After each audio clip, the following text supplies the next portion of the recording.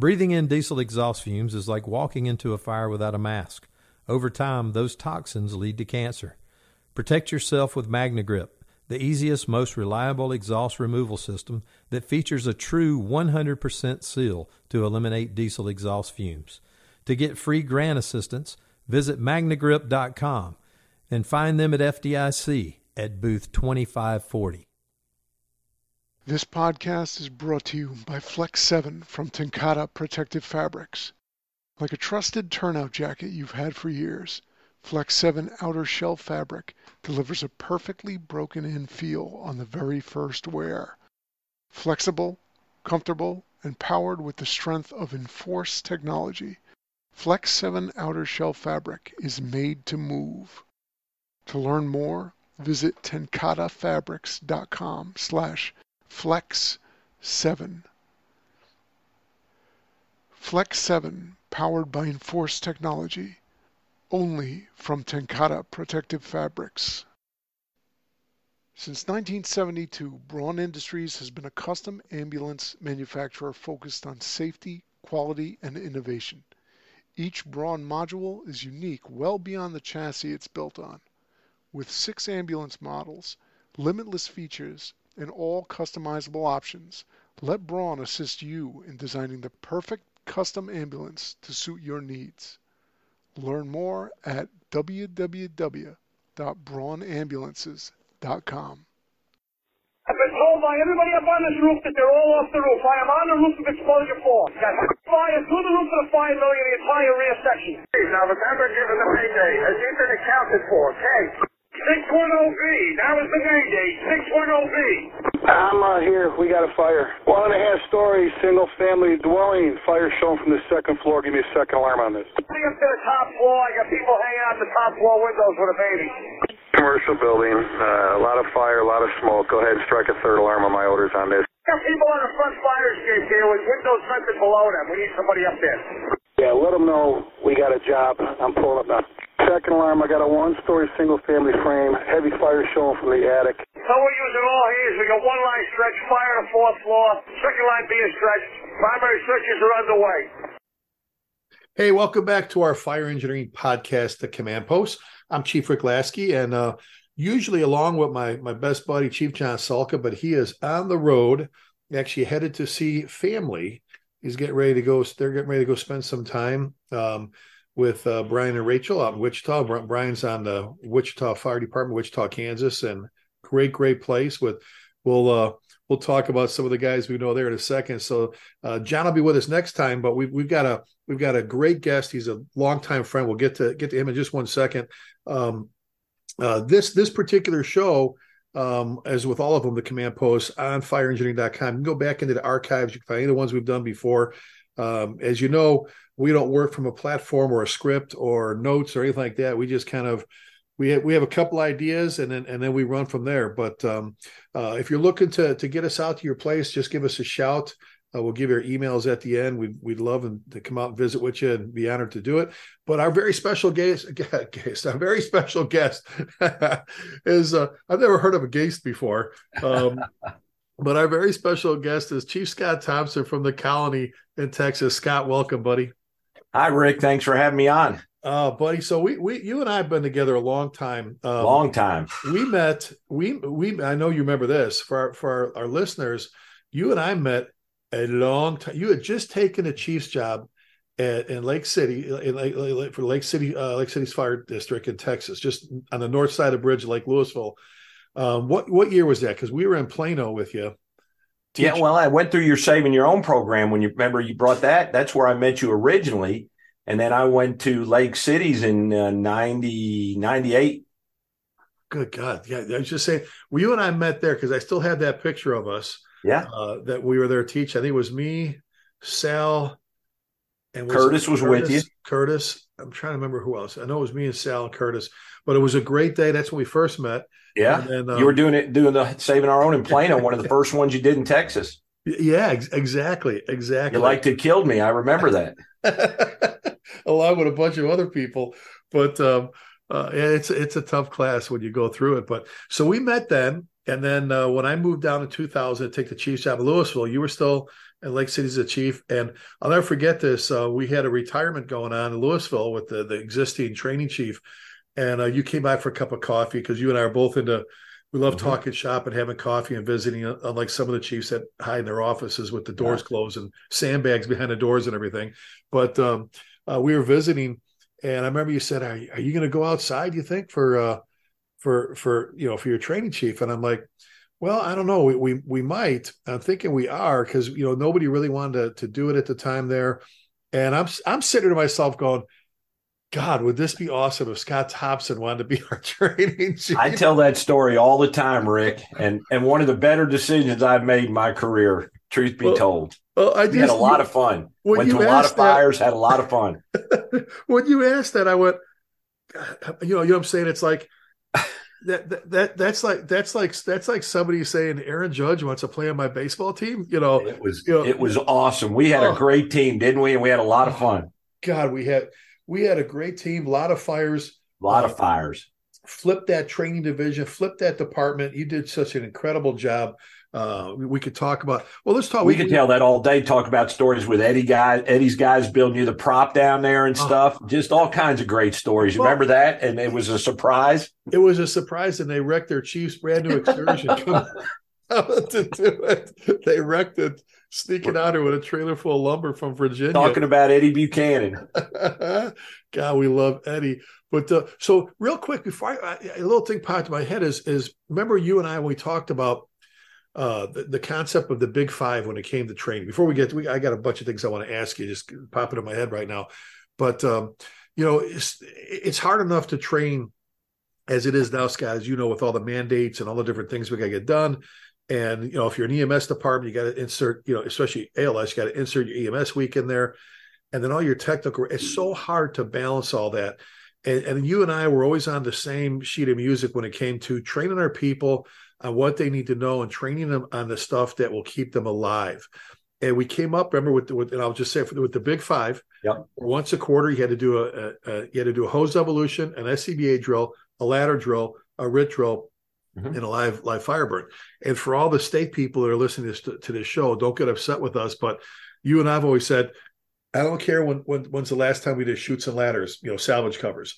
Salvage covers, as important they are for salvage, and that's an important task we do, have never saved a firefighter's life. We want to know that our guys know how to stretch. Our guys and gals know how to stretch lines, search on their hands and knees, throw ladders, wear an SCBA, drag a firefighter out, get them out of a jam, and be inside in zero reduced visibility, stay oriented.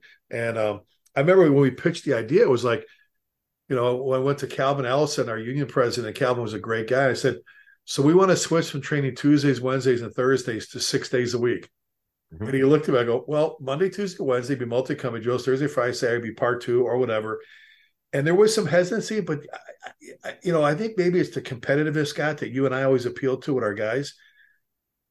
They took it and ran with it, didn't they? I mean, they were training on top of the training, weren't they? They were, Rick, and you're exactly right. And I think it was.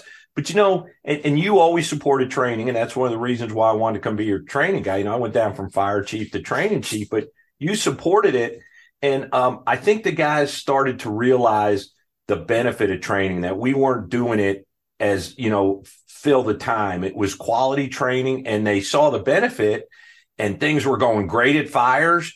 And so they saw the payoff. And I really think that's what led to it, is we weren't wasting their time. We weren't bringing them down for 4 hours and beating them to death and just to say we did it. And we still use it today. And I will tell you this, the basic Big Five and what we call the first 5 minutes, we came from Alan Brunacini. He used to say the first 5 minutes determine the next 5 hours, are still the core of our training.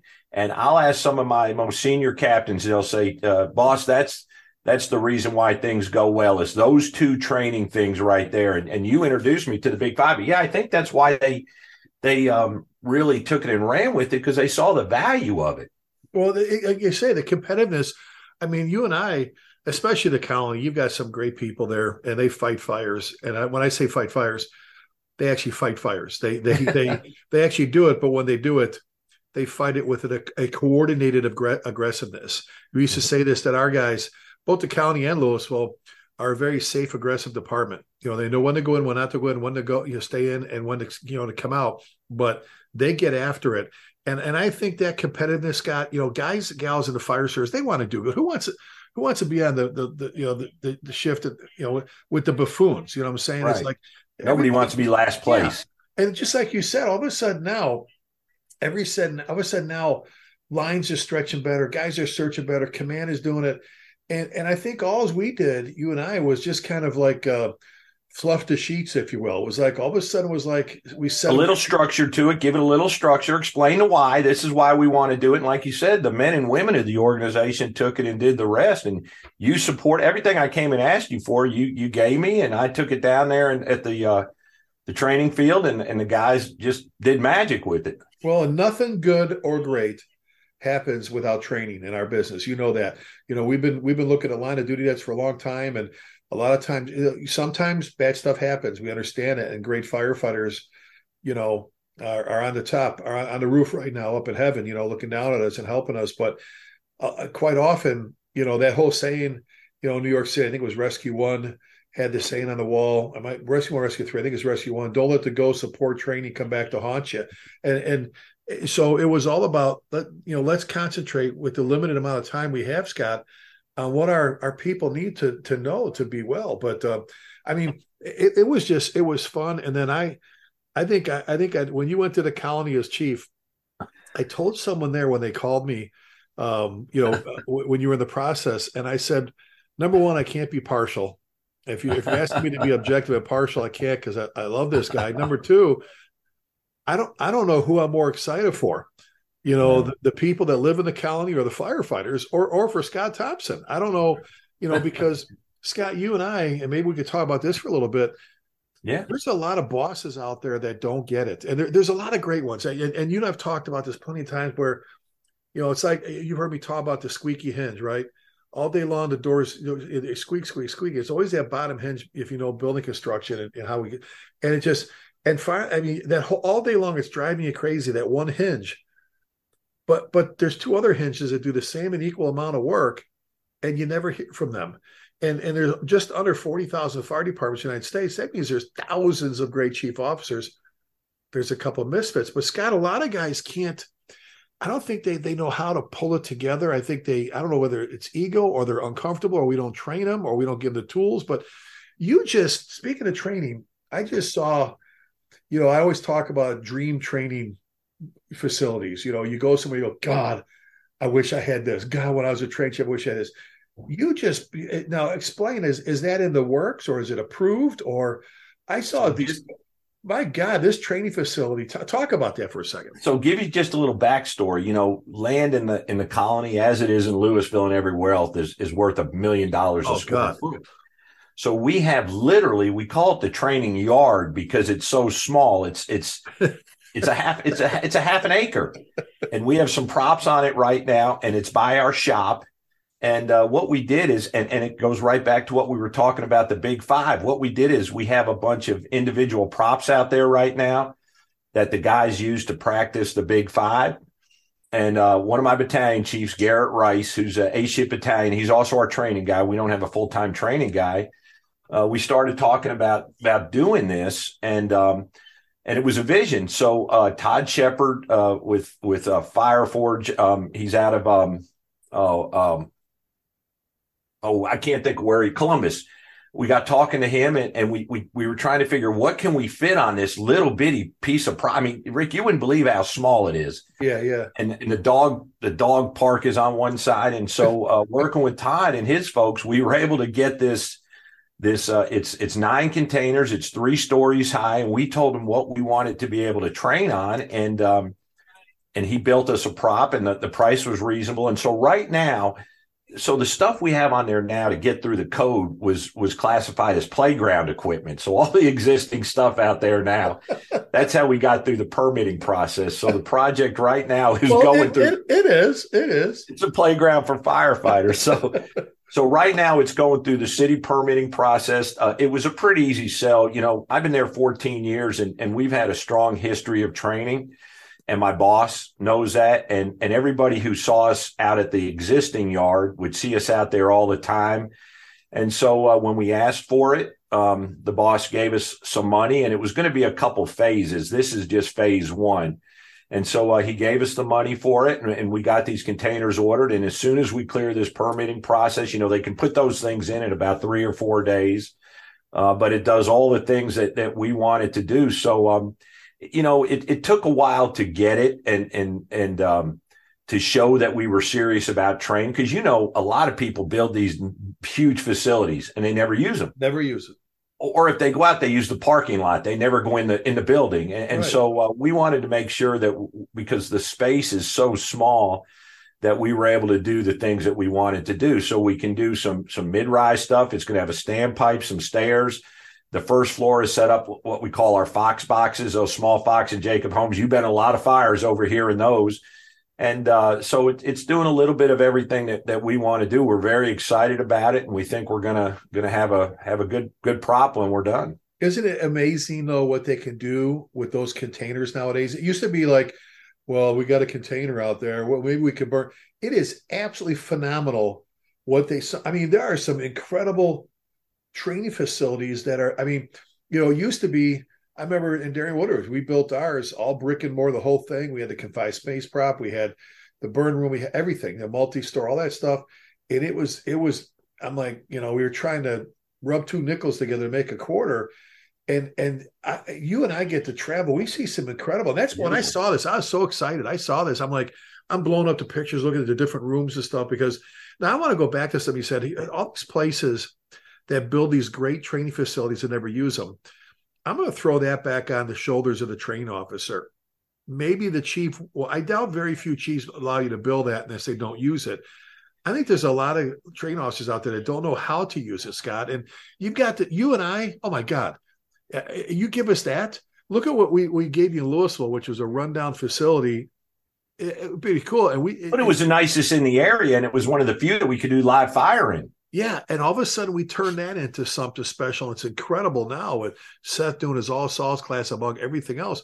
So to our listeners, don't ever look past that and go, we have to build like this Taj Mahal. You can build a Taj Mahal. In fact, I think there's sometimes more you could do with those, more configuration. I see some stuff, I go, good God Almighty, this is incredible, and especially you can change them out. In one burn. Remember, we had the problem in Louisville. We had the damage because the fires were too hot. Yeah, and we had to condemn part of the building, put those pieces of I forgot what it's called, the fire resistive stuff. But these containers, if you burn one up, you pick it up and put another one in. Oh, and so many places are Paginite. That's the word I was looking for. Exactly, building that to where that's the whole process. Is once you burn one up, that allows you to smoke and heat everything else. You just get rid of it and get another one. And I think you pay more sometimes to replace the panels, in your burn building than you do for a whole trailer full with those panels. I'm just saying. I mean, we're doing our whole project for under $500,000. Oh, and so we have the land. That doesn't include land. So now, if somebody wanted to see, I know it's on your you shared on your Facebook page. But did you guys post that anywhere else? If one of our listeners wanted to check it out, or should they just go to your Facebook page? Yeah, just mine, because I'm not allowed to have a city fire department page. They don't want every department to have a page. So or Todd Shepard with Forge Fire. I'm sure he's got it on his site. Is he the one that posted it and you shared it? Or yes. Okay. So just go to Chief Scott Thompson's Facebook page. You'll find it if you're looking for some ideas. Or send me an email, look up my email in the colony and I'll get it to you. Oh, that is it. I'm just telling you, I saw that and I got excited because there's so many places out there that don't have anything to train on, let alone how do you pull that off, so let's talk about that a little bit here before we get too far down the road. I don't know if there's a lot of guys and gals out there, Scott, that are wearing the 5 trumpets, the Chiefs, that don't know. I don't think they've wrapped their arms around the finesse they need at City Hall to go in and justify things. And one of the things we've talked about on our Hump Day Hangout that you're on our team, with us. I think I told you that one time they flew me into this place to help. I think you've heard the story before. I want to repeat it for our listeners. They flew me in to help a a chief justify another firehouse with more people, so on and so forth. And flights were delayed. I get in, I get right to the I walk in with a council meetings in progress, and I sit down, and the chief gets up to the podium, and some council member says, he says, well, chief, he says, I understand you want to spend this much on a firehouse. You have to hire this many people. You have to buy apparatus. This is like starting all over again with a lot of stuff. But the data I have in front of me, chief, says that fires are down in the United States. Fires are down.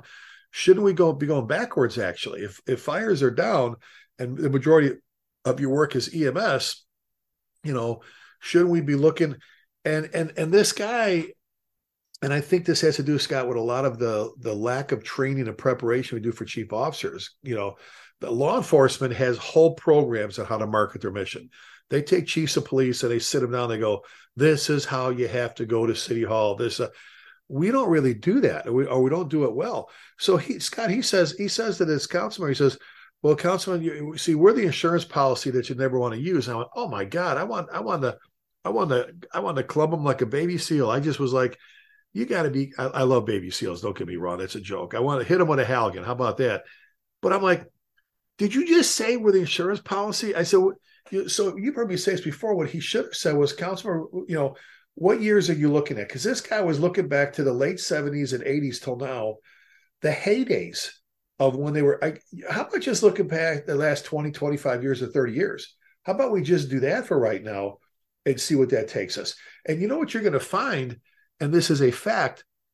You tell this council member, dollars lost to fire are at an all-time high. The call volume numbers are down, but dollars lost to fire. Civilian fire deaths are not going down. Exactly. We lose roughly over 3,000 people a year. We've done a show on that before. If you can look back in the past 30 years, I think there's only 3 years, 28, 26, and maybe 2,500. There's 36, 32, 31. You go U.S. Fire Administration, they post those numbers. But yeah, okay, the numbers are down, but the dollars lost to fire, the quicker we can get somewhere, the more strategically we play. You've been doing this in the county. The more strategically we place firehouses. Let's talk about, the majority we do is EMS. Wouldn't you want us there quicker for your loved one who's not breathing or whatever? I mean, so maybe we don't have to build a 9-bay station. Maybe we can build a substation that houses an engine, ambulance, maybe a spare rig, whatever. But, we never build them big enough for what we have. We never build them enough storage, by the way, but that's another day. But I mean, Scott, I was like, and I actually felt bad with him because I'm looking at this guy. He's a good guy, but you look at where's the preparation, unless you sit through an hour and 45-minute breakout at a conference that helps you, that finesse that you need to be able to stand toe-to-toe with, God bless our partner, the police chief. But I was just amazed. That's what you said. We're the insurance policy you never want to use. And we're all about data, you and I, and statistics give us our backing. But I just think, Scott, there's a lot of people that just aren't sure how to, I think maybe it's an intimidation thing, or I don't know if you've got any thoughts on, I think they missed their mark when they go in and fight for stuff. No, you're exactly right, Rick. And I think it's a combination of things. First of all, I think there's a lot of fire chiefs that don't understand fire operations. They don't know how to connect all the dots. They know we need a fire truck and we need this and that. But, I said this on one of our previous hump days. If you think about it, the largest investment made in any fire department organization is our firefighting and fire rescue capabilities. We don't spend more money on anything beyond that with the fire trucks and the SCBAs and thermal imagers. So that's number one. If we want to show a return on investment, let's get really, really good at using that stuff, maximizing it to save lives and protect property. But I don't think a lot of chiefs know how to do that. That's why they're so uncomfortable with riding assignments and developing operating guidelines that have, pre-arrival considerations. They don't know what that looks like. So I think that's number one. Number two is they don't have a vision, that they go after the ISO and they get that. That's kind of low hanging fruit. If you have enough money and people to do that, right, and then they're going to go get all these camp programs. I'm not saying there's anything wrong with those, but they're not specific as much to the organization. So if you don't have a vision that you can articulate to your bosses every day. It's putting a puzzle together, right? We need this, then we need this, then we need this. I mean, it took me 14 years to get to where we are now, but I always followed the same vision, and we would make adjustments at the time. So the boss is hearing a consistent message. He's not hearing something different every budget year because it's the latest or greatest. And I think that's where a lot of fire chiefs struggle. The other thing is, I don't think a fire chief knows how to articulate what success looks like in our industry other than response times, right. And I personally I think fires are going to go up. You talk about lithium ion batteries, the way they're building buildings now, just social responsibility of people taking care of stuff. I'm getting our guys ready for an increase in fire work, still do a lot of prevention stuff and public education, but those things are going to continue. So I think you got to sell it. And some people may disagree with this, but one of the things I told my boss on day one is don't compare us to the police department. I said, we're public safety, but we have two totally different missions. And so I don't want this, tit for tat thing. And that's helped us in the long run. But I just don't think a lot of fire chiefs understand the long game to where they can communicate it to the members of their organization, but also to city leadership where it makes sense and they see how all the pieces fit together.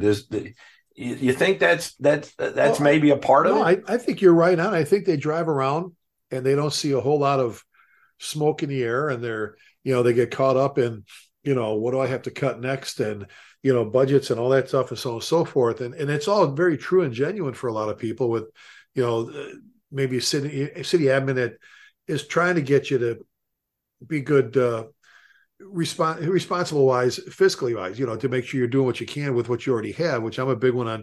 You need to be able to do more with what you already have before you do more with less. But maximize those capabilities.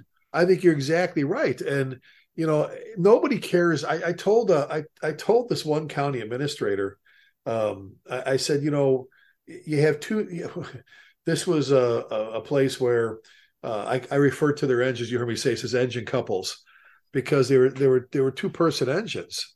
And this is no reflection on the guys and gals that make up those 2-person crews. Cause you think they want 3, 4, 5? Absolutely.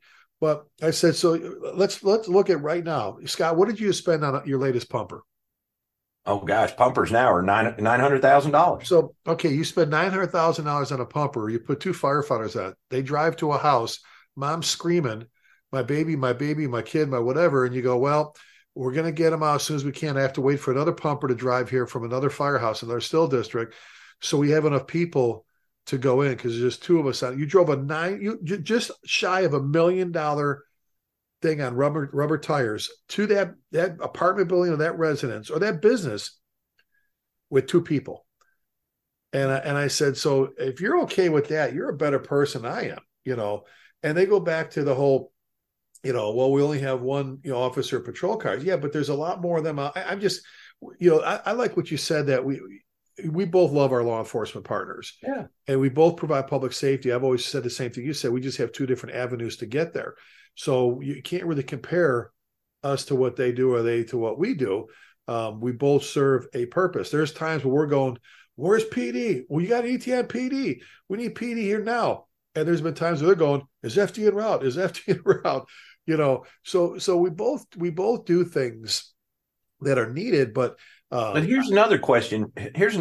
Rick. I mean, what is enough fires? I mean, to me, if a fire department goes to 1 fire a year, that's a pretty big freaking deal to the people who host that fire, right? Right. They shouldn't have to suffer because we say fires are down and we're an EMS department that occasionally goes to fires. We're still driving that $900,000 pumper. We're still wearing $7,000 of protective clothing. I mean, what is that magic number before we start taking fire seriously and maximizing all the stuff that you mentioned? And then 2 is tough to do, but I think a lot of departments right now are struggling with that 3 going to 4-person staffing. Right. But then you talk to them and they get that 4th-person staffing and they weren't any better than when they had 3 because they don't train. It's just another person taking up a seat and they're still mopes trying to figure out how to do it, And I don't want this to sound arrogant at all, but I'm going to just because it connects the pieces. But I'm at a point now where I'm going to my boss and say, boss, for 14 years, we've been committed to training. I believe we have maximized the system to the best of our ability The only way we can do more is if we get that fourth person. Right. And that we have trained and we have shown, and we got the numbers and the data, and we just did, remember we did the company preparedness drills in Louisville? We just did them here. And we're getting data like we can do tasks, 48 seconds faster, a minute and a half faster. And so having that kind of information, but if I just add another person on the rig and you're not getting anything more than 4 people showing up instead of 3, well, no wonder you're having issues. Yeah, exactly. Because the same people you said before that don't understand riding assignments, tool assignments, seat assignments, because they're intimidated. I always thought it made a chief's job a lot easier. Both of us love Jerry Wells. Jerry Wells, battalion chief of Louisville, retired, teaches out there. Dad was had lunch with him the other day, Rick. Yeah, Dad was a legendary, BC in Dallas, and his dad's another one of those guys that probably be insulted that you call him a legend, but he was very much loved there and respected. But I remember, I don't know if you remember this one. We had the apartments over there off of Bel Air, and we had a good fire, good second alarm fire. And Jerry comes back, walks in my office. He goes, "I think I've arrived." I go, "What do you mean?" He goes, "This is the extent of my orders this morning." He said, "I think I've arrived as a BC." He goes, "This was the extent of my orders." I got out and I went, oh. I go, "Isn't it cool where your guys know what they're supposed to do? Isn't it cool when the first, you and I have said this for years. You could ask either one of our rookies. I'll pick on Louisville. What do we send a one alarm? 3 engines, an ambulance with 2 firefighter paramedics, a tower ladder of 5 guys, a battalion chief of the aid, and a safety officer. Okay, well, the first engine attacks a fire. Second engine assures the first engine has a positive water source. All right, after that, they bring a second line. Second line can back up. Second line can cover exposure. Second line can fight fires. Third engine is the RIT team. Truck gets there. Captain is jumps. You got a 4th century search team. Driver is part of the vent team. 5th guy is the outside vent man. Ambulance pulls over. Unless there's a patient, they park it. Driver runs down, helps the drivers make his hydro. Other one's assignable. The captain is driving the BC, handles his tactics board, handles his accountability board, talks because you show up, the BC starts running. All that stuff done. But it took you 2 minutes. It took you less than 2 minutes. If I'm a new person in the department, to explain how we deploy on a single family dwelling. But I hear from chiefs all the time. Well, you're not having your people think critically and are not being problem solvers or becoming robots. I can tell you, if I even mentioned in the colony about going back to the way we did things, I've had mass exodus. And we have people now, everybody's struggling with this recruitment and retention, Rick. We just hired one person. We had 140 applicants. We took 20 to the interview, and there's a good portion of them. It's always quality training, and they like the riding assignments. They like the engine and truck deployment model. They want to know what they're going to be doing because they want to get good at it. Yeah. And imagine if the Yankees said, "Okay, whose turn is it to pitch tonight?" "Oh, I hadn't pitched in 6 games." No other organized activity does it like that. But in the fire service, we're sticking to this. Everybody should do everything well. And as you and I know from traveling around, guys don't know how to throw ladders. They don't know how to stretch a line. They can't force a commercial door. They're not even going to attempt vertical ventilation. And I don't get it, but. No, I think it goes back to what you said with the hesitancy due to training and knowledge. And I'm like, you and I've said this for decades, and not in a downgrading manner, but if you let your firefighters play firefighter, let them play firefighter, let them do their jobs. And I'm not saying New York City or Chicago are perfect, but they do a lot of things right. They do a lot of things right. And John always jokes, we're just at Georgetown, Texas. George, great people, great bunch of bosses. And he was talking. So the whole day, you know what he does? Engine guy making fun of the truck guy. He goes back and forth, hammer. Why do truck guys cut holes in the roof so they can see what the real firefighters are doing? All that stuff. We go back and forth, but at the same time, he's actually enforcing what you just said. When he says, I have truck guys that don't know we bring water to the fire. They think the fire just goes up and I'm showing up. I have engine guys that don't know that truck guys come, they're task oriented. And you and I've said this, how many times there comes a line of duty that's when we don't stay on task, when we don't stay, when we deviate, some may call it freelancing. I call sometimes it's hyperness. People just can't, instead of just like Curtis Burt, our good friend, the chief down, the ops chief down in Pearland, working for Jay Taylor. When Curtis was up from Illinois, Scott, I remember sent him to the roof of the fire. And I turn around, he's downstairs pulling ceiling. I said, "Curtis," I said, "put a hole in the roof." And he looks at me And he points up. He had already cut a hole in the roof, came down, met with the ops chief, got another assignment. He didn't just freelance. He knew that once he came down, what do you need now? Holes cut. Got working off of tasks. But when it's the bag of marbles hits the ground, and you said it before, watch the video. Some of these videos, it's like, oh my God, it's definitely, I mean, it's an old phrase, the right hand does what the left hand's doing. And these are people's homes that are on fire. Some of them have their lives. They have people, family who are trapped. And there's no time for us to say we'll be better next time. We don't get do-overs, And Rick, I had a chief that you and I both know. When I was talking about this, he was anti the way that Colony and Louisville do everything. And he said, you mean to tell me I can't expect all my members to pull a hose and throw a ladder? And I said, that sums it up right there. That statement sums it up right there. But you know as well as I do, if you're riding a truck, you're sizing up the building differently than if you're riding the engine. You're thinking about different things, right? And these chiefs are quick to say, well, vertical ventilation is too dangerous and all these. And if somebody falls through the roof, they said they never should have been on the roof. Yet the problem was those guys haven't been on the roof in 7 years. They don't know anything about the roof, and now they're assigned to the roof. They fail at that position. It's not a matter of vertical vent. It's a matter of putting unrehearsed people in a very dangerous position. Everything we do has risk, right? Let's give our people an advantage and let them mentally prepare for that stuff before they have to do it. It brings down the anxiety level, which plays into that whole survival stress reaction thing. What you faced with John Wright on Flower Mound when you brought, he was experiencing that.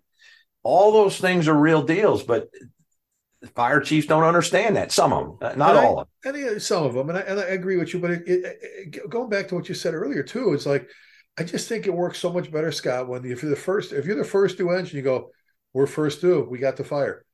Second due is going to make sure I have water. I mean, why would you not say? I mean, why would you have to? Especially with some of these guys that have a BC that's not. I'm 3 minutes out. I'm 2 minutes out. I'm like, really? What does that have to do? Park your car, get out, or get your command board and get your Crayola set out, whatever you have to do, and start marking up papers and boards or do what you got to do. But God, if the first engine doesn't know what they're supposed to investigate and or attack the fire, in order for us to have a sustainable fight in our firefight, we need water. Well, the second due engine, like you, how many times we heard this? One of your engines or Lewis Engine 5 will say engine 5 is on a hydrant. Doesn't mean they're on a hydrant sitting there looking at it. That means the hydrant has been flushed, it's plugged into a rig, and they have water coming out of the hydrant into their pump, into the impellers of their pump. And that tells the second due engine, okay, we don't have to worry about getting them, laying a line to them or laying out from them or whatever. Being able to show that sustainability with our water, know what we could do with tank water, but with our water, I just don't get the third engine getting there pretty quick, especially on top of each other's RIT. The truck, if you look at the seat, you go, okay, I'm in this seat. I know what I'm doing today for this, or this. I just think it makes the whole process easier, not complicated. But you know what the fad is now, the popular thing, and my respect for Alan Brunacini. Right. But the blue card thing now, Rick, is taking us back to the battalion chief assigns everything. Everybody goes to staging and has to be told. And I've hired two people that are very experienced firefighters. One of them, as a matter of fact, is getting recognized in Houston by the 100 Club for a grab. But one of the reasons he left is to get away from that blue card system because he was on the first in truck. They were staged. Nobody brought him into the fire with people trapped. And so we're almost moving that other direction. But again, now I got a nice package program. I don't have to put myself out there. I teach my guys this and I'm safe, right? I'm covered. And so we're moving in the other direction on that, boss, and we're in the minority as far as pre-arrival and an engine truck deployment model in the suburbs. They do it in the big cities, but in the suburbs, that's a tough fight. Well, and I agree. We've talked about this before as well, that we need to train our people how to do everything. So one truck, two truck, three trucks, whatever. As busy as you guys all are working together, automatic aid, mutual aid. Your closest truck company could be next town over, be away or whatever. Everybody, you need to be able to grab an engine. Engine 3, when you get here, I need you to do the primary. Engine 3, when you get here, I need a RUFO. They need to be trained in dual purpose. I'm saying? All that kind of stuff. And you can still get that done. If you're back if you're training your people, I mean, good God, train your people on how to stretch hose, how much water comes out of the nozzles, how to stretch hose. The faster we get water delivered to the seat of fire, the quicker our problem goes away. The faster, safely, efficiently. Speed comes with efficiency. Efficiency comes with training with muscle memory. Boom, boom, boom. Same thing. I just don't know when it got so complicated, Scott, that we can't train our people on, let's talk fire behavior, let's talk building construction, and then let's get to stretch and line. Let's talk ventilation. Let's talk search. Let's start throwing ladders. There are some places that are so busy jumping out of helicopters or carabiners that you've watched them, they can't stretch hose into a building. They can't, watch the YouTube videos. They walk around at a fire, like John would say, like they're at a picnic instead of a rapid pace, like we talk about the guys from Stockton who work at a rapid pace. Your guys, Lewis, I mean, they move with purpose instead of like a dazed and confused look. And in the absence of good, strong leadership, in the absence, I guess there you go. We got clean cabs working on everything else. We need to make command cabs and put a little like go back to the telephone booth. They used to have an FDNY for the extra guy and the ladder trucks, and put an incident commander. So every single engine pulls up has a boss that can tell everybody what to do. And I and obviously I'm being extremely sarcastic, but you and I both agree, Scott, firefighters are some of the most progressive, some of the most creative, some of the smart, very smart people. Some of the most fascinating people out there. They want to be led. They're screaming to be led. They want labor contracts. They want rules and regulations. They want SOPs, SOGs. They want you to tell them what to do, and they want you to get the hell out of the way. When we get in their way, they stumble. When chief officers get in the way of their people and doing their jobs, their duties, the micromanager, the people that just can't, are they going to make a mistake every now and then? Are they going to pull up? Yeah, I think we've all done that. But there is a town, one of the many towns next to you. I actually played a recording in class where the battalion chief tells the truck crew during the day, it's a big house over there, tells the truck crew, cut me a hole on the leeward side of the roof. And I wanted to go, so he must be in his fire vehicle with his latte machine and all his like this 3 blocks away. You're 3 blocks away looking at an IFSTA book.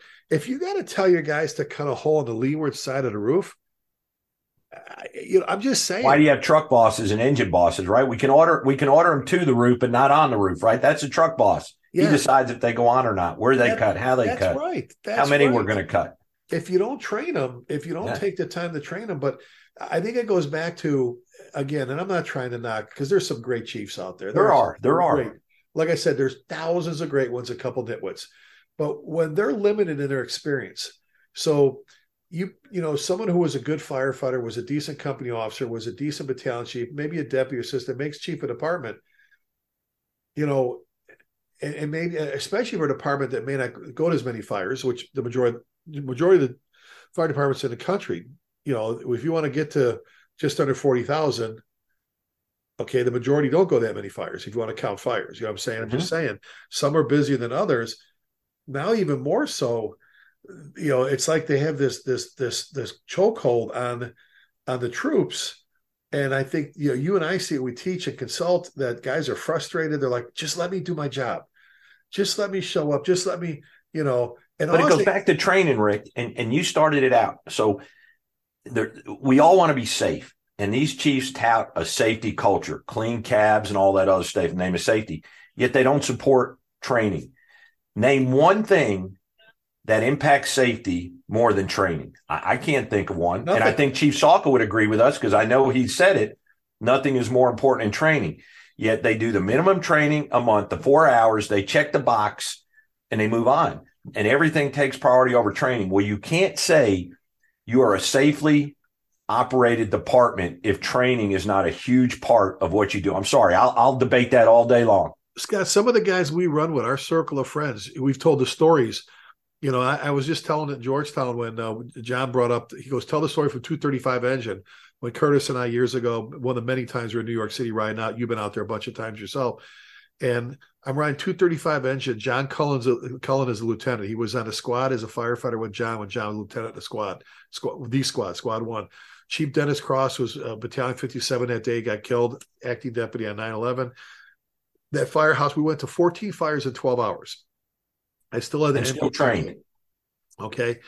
And I remember we talked about this at midnight in those firehouses is like noon. They're all having coffee, sitting with their, I know not supposed to, but sit with their bunker pants on because they go to so many calls. And John Cullen goes, you've heard me tell this story before, I think. He goes, hey, Rick, tell my guys, explain to my guys about the lover's knot. They call the handcuff knot the lover's knot. So I talked about the handcuff knot and the story behind John Nance. This is at 2:30 in the morning. 2:30. And Scott, what do they do? All of a sudden, we get up now we were tying the knot at the table. We get up at 2:30 in the morning. We're on the apparatus bay floor, and they're hauling guys up through the fire pole hole. The only guys would be like grieving, we were training at 2. I mean, I'm telling you, and again, I keep saying we've said this so much because you and I do so many shows together. Why is it always the departments that run the most fires do the most training, and the departments that run the least do the least? You would think it'd be the opposite. The departments we know, Scott, that run their wheels off fighting fires train the most. And the ones who run the least train the least. It should be the opposite. But when you watch some of those guys, it's almost scientific. You're exactly right. Oh, you watch those guys, Scott, and your guys in Louisville's, we did, John and I did that show a while back. Why do you always talk about Stockton, California, Wichita, Kansas, Louisville, the County, place like that? Because they have their shit together. They train. I like that kind of competitiveness. I like the guys that go, you know what, nobody, look, we pull up, if they're coming on the corner, we're getting water on the fire first. We want to get there quickly and safely, because you don't cut response times by driving fast, slow. You cut response times by getting out the door quickly, being prepared and all that stuff. But also, if I know those big five really well, that doesn't take my attention. I'm not so focused on stretching a line, throwing a ladder. It's second nature, and I can pay attention to the conditions. I can listen. I can, do all the other things that I need to do that are really going to challenge me. I'm not so freaked out about doing a search. A guy can walk up to you. What do you need, Chief? Because they're saying, you know what, Rick, I need a primary on a third. I got the second go, and I'm already putting my mask on, nodding, talking like I'm putting a stocking cap on in wintertime.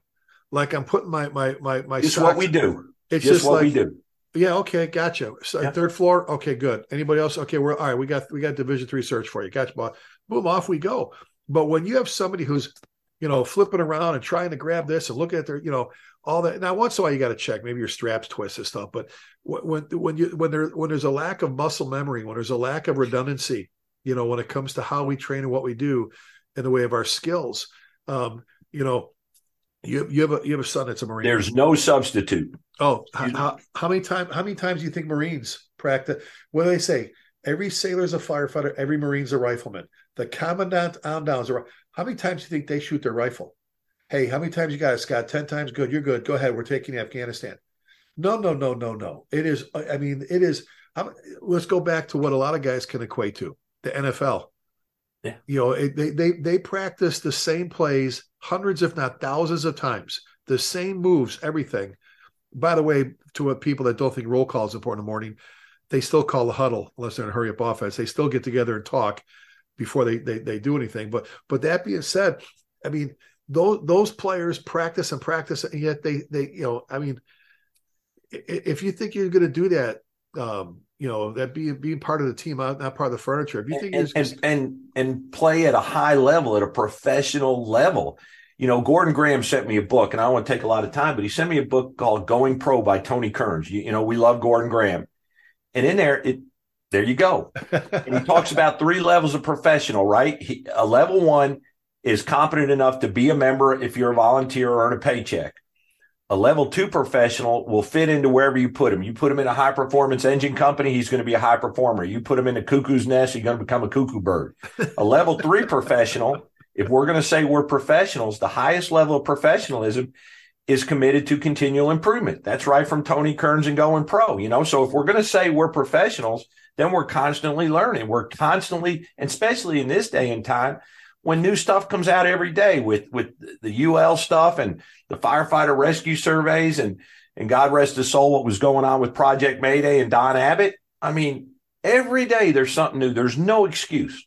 And Scott, my opinion. Well, you look at some of our buddies, our circle of friends we run with, and people like Captain Bill Gustin from Miami, Metro Dade, and you look at Bill, and you look at John Salk, and you look at those guys. and you go to a conference and, you know, they're done teaching or whatever. And Joe Shit the Ragman's up there teaching somebody else, you know what I'm saying? They're up there and you look in the front row, not in the back row. You look at the front row and there's Bill Gusta with a pad of paper taking notes. Rick, I just had John Norman sit through my class in Pensacola. John Norman sit in my class. I was like, I almost panicked. I had anxiety. But he was there taking notes. So what? I know that anxiety. Tom Brennan did that to me once. So what's the excuse for the rest of them that don't think they need to train? You know, like we said, why? You know, as we used to tell company officers, why would you not want to train your people for a job that could kill them? You know, I don't understand why you're not out there going, guys, come here, guys, come here. You know, and who doesn't want to have fun? It doesn't mean you have to be crawling through tunnels all the time, and you don't have to be all smoked up, but sometimes just sit and have it. You and I love the tabletop. Sometimes you grab a cup, sit down, guys, come here. Let's talk about that fire. Let's have a whiteboard or a magazine cover, and let's talk about tactics, strategy, building construction, fire behavior. Exactly. Let's talk about, I mean, we're riding back from a call. Hey, what type building is that? You know, my engine, Wichita West, smaller volunteer department, a great fire department. I got a great boss at Ryan Fetzer. And I can't tell how many times I sit sideways. I ride side saddle in the front seat because I'm always going, we're always talking. And, you know, you and I and the guys we run with, we love taking every and moment and turning it into a teaching moment. What can we talk about? What can we learn? And again, I always go back to that word competitiveness. When we talk about, and you've heard me say this about, I use it in my Pride and Ocean class, the definition of pride, which is something you can't explain from the outside looking in, the inside looking out. That pride is a personal commitment. There are no such thing as proud teams. There are proud individuals that make up excellent teams. But I'm not the best at math because I went to public school, but shit plus shit equals shit. All right. You put great people that are in the job on the same team, you end up with great teams. It's what separates excellence from mediocrity. But the competition you have is not with anybody else. So I put that definition up. The competition is with yourself. We talked about this before. The bar you raise is not for, we're going to raise the bar for people to follow. No, you said it earlier about getting better. The bar you raise is for yourself. It's like, okay, now what do I have to do to be better? Be the best version of yourself. And anybody can do it, but it takes some work. Exactly. What do I have to do to be the best I could be and then not be satisfied? I would tell people never be satisfied. Never going to be perfect. We're never. Yeah. Never be satisfied, man. Just, you know, what do I have to do to be better at what I'm doing? You know, and you and I have been doing this a long time. So we have to. And I learn something every day, Rick. Every time I talk to you, John, Curtis, every time I learn something. Curtis is up here. We were at the truck yard having cocktails, talking fire. And I, you know, spent 2 hours with Curtis. I learned stuff. Oh, it's the people we run with. I mean, we got a great conference coming up here, FDIC, that we both teach at and hang out and everything else. But when you think you get to a point where you know it all, and I've said this for decades, know it alls and perfect people get you hurt and killed. But even more so, the higher up you climb on that ladder of responsibility, from company officer, you know, to battalion chief, maybe a shift commander position, to a deputy. When you make chief of department, you know, some of these guys use the excuse, well, that's what I'm a staff for. I don't have to go to fires anymore. Well, I'm not saying you have to go to every dumpster fire. But secondly, we tell some of the BC Scott, if you don't get out once in a while and drive by and see how you guys are doing in an accident scene or at a dumpster fire, how do you know they're wearing their shit? You know, how do you know that they're parked the right way at an MVA blocking? How do you know they have their, how do you know? Not that you're micromanaging. That's not micromanaging. That's called supervising. Once in a while, you just have to drive by to make sure, you know, because and every company in the world has a checks and balance system to do that. It's not micromanaging. It's investing in your people. It's saying, hey, you know, everybody gets a little sloppy. Everybody gets a little laid back. I'm going to give you a nudge. I'm not going to call you out. I'm just going to say, hey, you know, let's think about this. And this is why. Exactly. Well, so what advice would you give? What advice would you give to a chief? We've been talking about getting to City Hall and fighting for our people, for the staffing, more apparatus, training facilities, things that, you know, some places you're lucky, you just go in and ask for stuff and they go, okay, go ahead. A lot of places don't have that luxury. You have to really go in there and fight and plan and have a strategy, you know, and sometimes it takes year after year. Perseverance pays off, right? Those kinds of things. To get some of these bosses to let their guys play firefighter, you know, everything we just talked about, from Ryan assignments to, I don't know, trust them or whatever, but what would you say if you had a bunch of chiefs just having coffee with at a conference and some of those hesitancies came up and they said, Scott, well, how do I change that? Or what do I do? Rick, I always tell everybody the first thing you got to do is to be able to define success, what it looks like. If you don't know what success looks like, what do we work towards every day? And I always say, go out to your deer stand or, smoke your cigar, drink your bird, whatever you do with a blank piece of paper. And really, if I'm a fire chief and somebody comes up to me and says, Scott Thompson, what does success look like in the Colony Fire Department? I don't have an answer for that other than 5-minute response times under 5 minutes. That's not very invested. The second thing I would say, understand the job that a majority of your organization is doing, which are the firefighters, right? They're the biggest part of it. Now, again, you don't have to be the best at pulling hose, the fastest at throwing ladders, but understand the job so you can support them and you can communicate to those leaders what the men and women of the organization are doing every day, the fights they're fighting, the challenges. And then as you get momentum, when you recognize right, put that feedback and say, yeah, we're going in the right direction. When we're not, have the courage and the knowledge, because you know what they're doing, to make correction and get back on the right track. And if you're going out and try to hire the best firefighters, you do a written test and a PAT and background, you want to hire the best firefighters. It's what you said. When you hire them and get them on board, let them be firefighters. Don't try to change them and make them something else. Right. It just, and you made me think of something else. We both know Tommy Richardson ended up retiring as chief of department in New York City. Now he's been a volley on Long Island, commissioner of department. When he made chief of department, one of the first things he did, Scott, if you remember, was he actually went out and rode an ambulance for 24 hours. He actually went out and said, all right, you've been talking about this. I want to see firsthand. He went and rode with battalion chiefs. This is the 5-star, you talk 11,500, on suppression side, you know what I'm saying? I mean, that side, and then you got 250 dispatchers, 1,800 people in fire prevention and staff, another 5,000 EMS, whatever. But good guy, he went out and rode the rigs and talked to the troops about why. Tell me, okay, you've been bitching, you've been complaining, or whatever. Show me what you're talking about. Show me. And if I said this before, if the guy from the biggest fire department in North America can go out and do that, what's the rest of our excuses? Bobby Hoff, who we both know, was when he was the commissioner in Chicago, he was a volley department right next door, riding for a 23-year-old lieutenant backwards. Yeah. Right? Yeah, the Evergreen Park Fire Department, Bobby. Yeah, exactly. As commissioner of Chicago Fire Department, he's a volley and riding backwards as a fireman. So what do you say? Let's bump it down to as we're moving towards the end here.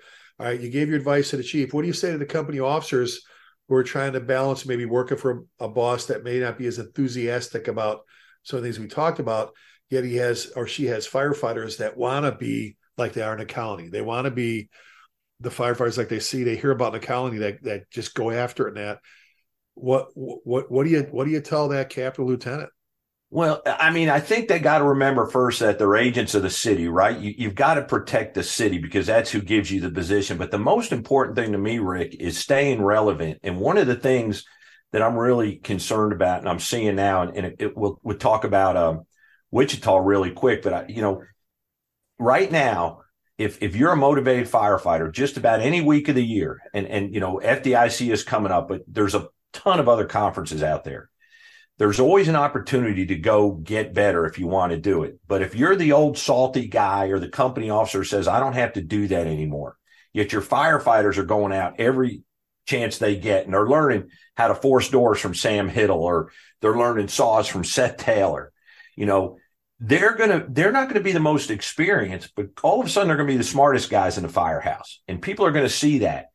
And if the company officer hasn't been staying relevant and dialed into what he or she is supervising, the responsibilities that they have, they're going to lose the house. And let's go back to roll call for a minute. I think it's hugely important. And I say company officers who don't do a roll call are giving away leadership. To me, that's the best time of the day to practice leadership, to set the crew up for success, to talk about that vision of success, to set some goals for the day, talk about drilling, check on the mental and physical condition of your people, and start the day off on a positive note. I say maybe Sally, is dealing with a sick mom and she's in hospice. I got to know about that. Right. Mike's over there wiping his nose on his job shirt. I'm like, hey, Mike, do you got a cold or you doped up on NyQuil or something? I need to know those things. just getting engaged and investing. Leadership is about investment and sacrifice. And you got to ask yourself at the end of every tour, what did you invest and what did you sacrifice? If you're not doing either, then you shouldn't be wearing these. I like that. That's a great point, because I mean, like you say, that John always says, Salk always says, that, the company officer is the linchpin between fire admin and the troops. You got to make it work. It's just, you've got to figure it out. You've got to figure out how to be that linchpin between the two, and loyalty up.